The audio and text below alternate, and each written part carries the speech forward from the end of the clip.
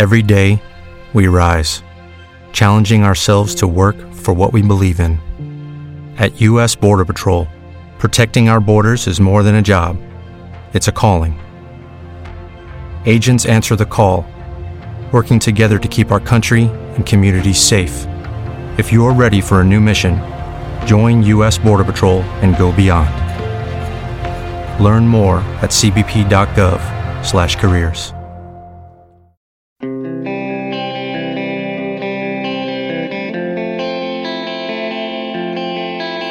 Well, they absolutely unequivocally had to win these two games before the 4-game trip out west. And they did. Kind of? Yeah, well, okay. Morning to you. Good Monday morning. I'm Dan Kovacevic of DK Pittsburgh Sports, and this is Daily Shot of Penguins. It comes your way bright and early every weekday. If you're into football and or baseball, I also offer daily shots of Steelers and Pirates in the same place that you found this. Penguins 7, Flyers 6 in what felt like, in so many ways, one of those ridiculous Aaron Asham fight fests from the mid-2010s. You know what I'm talking about, or early 2010s, when they were really, really nasty. Now, this didn't get that way, of course. That's rare anywhere in the NHL, but it's just a unicorn under Mike Sullivan. You don't see those types of games. But the scattered, chaotic nature of some of those rivalry games certainly came through in seeing 13 goals get scored. A lot of that had to do with really bad goaltending at both ends. Cal Peterson was expected to be bad for the Flyers. This was only his 4th NHL game all season. And he really came through in that regard. What wasn't expected was Tristan Jarry being as bad as he was. And I'm not even just talking about the 6 goals on 26 shots. I thought he looked out of sorts, out of his mind at times from the very beginning. And I don't know why. I can't know why. Goaltending coaches usually don't know why. But he just didn't have it. He was a goal against waiting to happen for all 60 minutes of that event. But hey, not that anybody else was any good defensively either. So what does it matter? You know what? In going through that locker room last night, they would swear up, down, and sideways that it didn't matter. And that included a captain who had 4 points. Yeah, I mean, we need 2 points. It's a big 2 points. And, we know the situation with the standings and games in hand and all that stuff. So, from here on in, we just need to grab points. And I think, getting, the win last game and trying to build off that going into the road trip was really important. So, if we just take care of things, get ourselves back in the picture a little bit, that's all we have to do. So, we just got to continue to get points, and I think we all believe that we can get ourselves back in it. Sidney Crosby with a goal and 3 assists. Sid wants this, you guys. I don't know if that comes across to everybody, but it really should. Sid wants this team in the playoffs. If it has something to do with the NHL trade deadline, if it has something to do with keeping Jake Gensel around, I can't say that. I don't know that, and I don't get that sense from him. Sid's mission from the very beginning, going back to the opening of training camp, has been to get this team, to get this franchise back into the playoffs. Doesn't mean he'd be satisfied if he achieved that, but that's the thing that he's put in front of himself. And he's the one who keeps insisting, as you heard, that there's a belief within the group. Well, I went around and talked to some of those in the group. Some of it was on the record, some of it was casual conversation, and I can affirm for you emphatically that these guys still think a lot of themselves, meaning from the collective standpoint. Why? Maybe it's because along the way they've beaten some of the best teams in the NHL. Maybe, and this is really what I think it is, it's because they've had all these scoring chances, all these shots on goal, all this attack zone time, that on a day like this, on a day like yesterday, when they put 7 in, They're not thinking about how bad the other goaltender was. They're just seeing it as a just reward.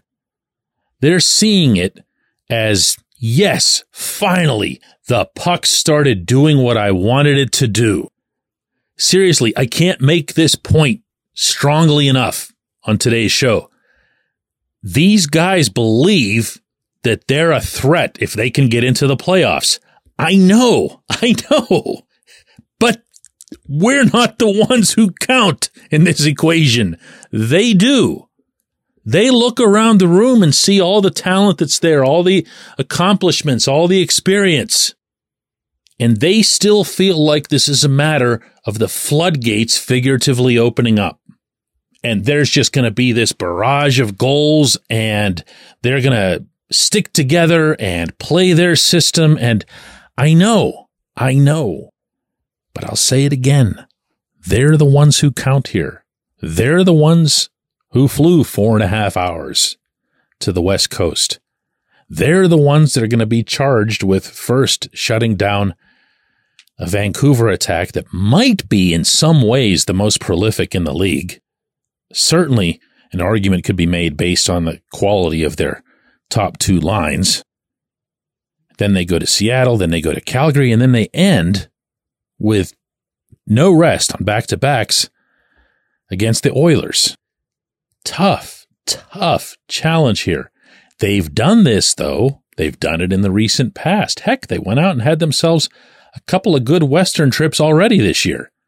This might be a little bit different. Two of these opponents are pure offense. And if the Penguins perform anything at all like what we witnessed yesterday, and the performance itself was gross, the outcome wasn't, the performance was, they're just going to get slaughtered. But there they go. 7 points behind the Flyers, 4 games in hand on the Flyers. The Flyers don't look like they're going anywhere. You still have to pass up the Devils and the Capitals along the way, but it's not unthinkable. And believe it or not, it doesn't really hang that much on what happens at the trade deadline. Would it help the immediate cause if Jake Guentzel was still here? Sure. Would it help the immediate cause if Brian Rust didn't get hurt yesterday? Sure. Yeah, absolutely. He's only just starting to get on one of those Rust-like rolls.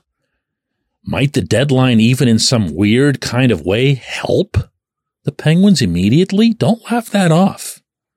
We can't say on one hand that what this team really needs is youth and freshness and energy, and then say as soon as youth and freshness and energy comes along that it's going to kill them in the short term. That doesn't make much sense.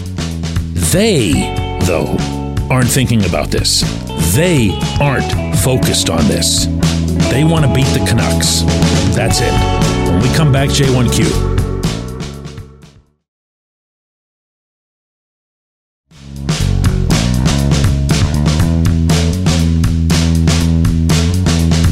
Today's J1Q comes from Daniel, who says, DK, this question is related to Mike Sullivan saying after the game against the Flyers that he liked Evgeny Malkin's line. Who's carrying that line? Gino or Drew O'Connor? I liked what I saw from DOC and Valtteri Puustinen more than Gino in this game. He looks unengaged at times and to me sloppy and just not driving play like the other first ballot center that we have. Daniel, it was a weird game for Gino. And I mean that from the attempting to analyze his performance standpoint. I felt like he had his wheels.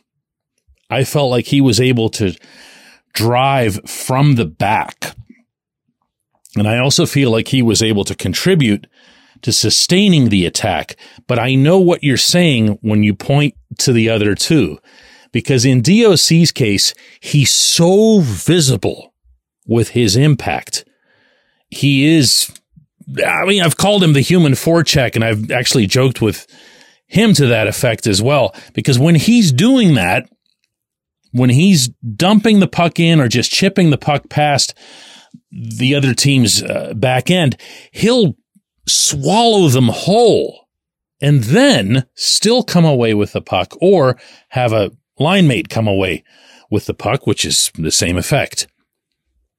And when he's going the way he is right now, when he's skating, and that's one of the things that his teammates have been complimenting him on more than anything else, hockey players love to talk about how another guy skates.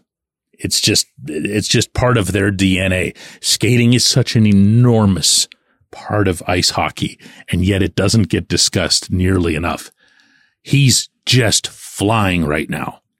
And when you add on to that the comments that Sullivan made a couple days ago about Puustinen skating, about how he looks and is a lot faster, and how he's getting to pucks in short spurts quickly enough not only to win them, but also to be able to turn and face the inside of the rink and see what he needs to see before there's somebody on him. He's been really, really good in that regard.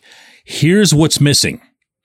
Gino is a late arrival to the attacking zone. He has been a late arrival, not fashionably late, not lazy late, but because that's been his style ever since he came to the NHL, and I'm sure before he got here. He has always been the trailer.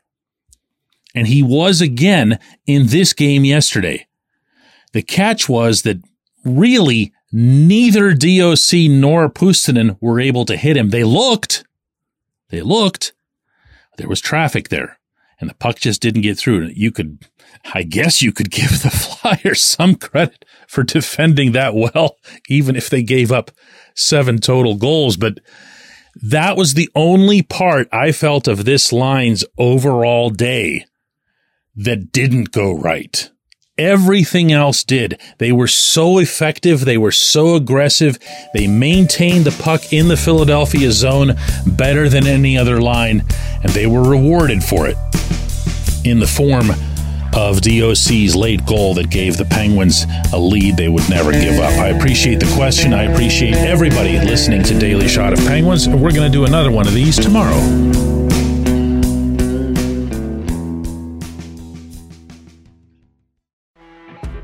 You know when you're listening to a true crime story that has an unbelievable plot twist that makes you stop in your tracks?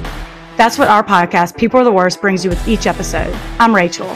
And I'm Rebecca. We're identical twins who love true crime cases that make you say, didn't see that coming, and we hate the people responsible for them. Listen to People Are the Worst now on Apple, Spotify, or wherever you get your podcasts.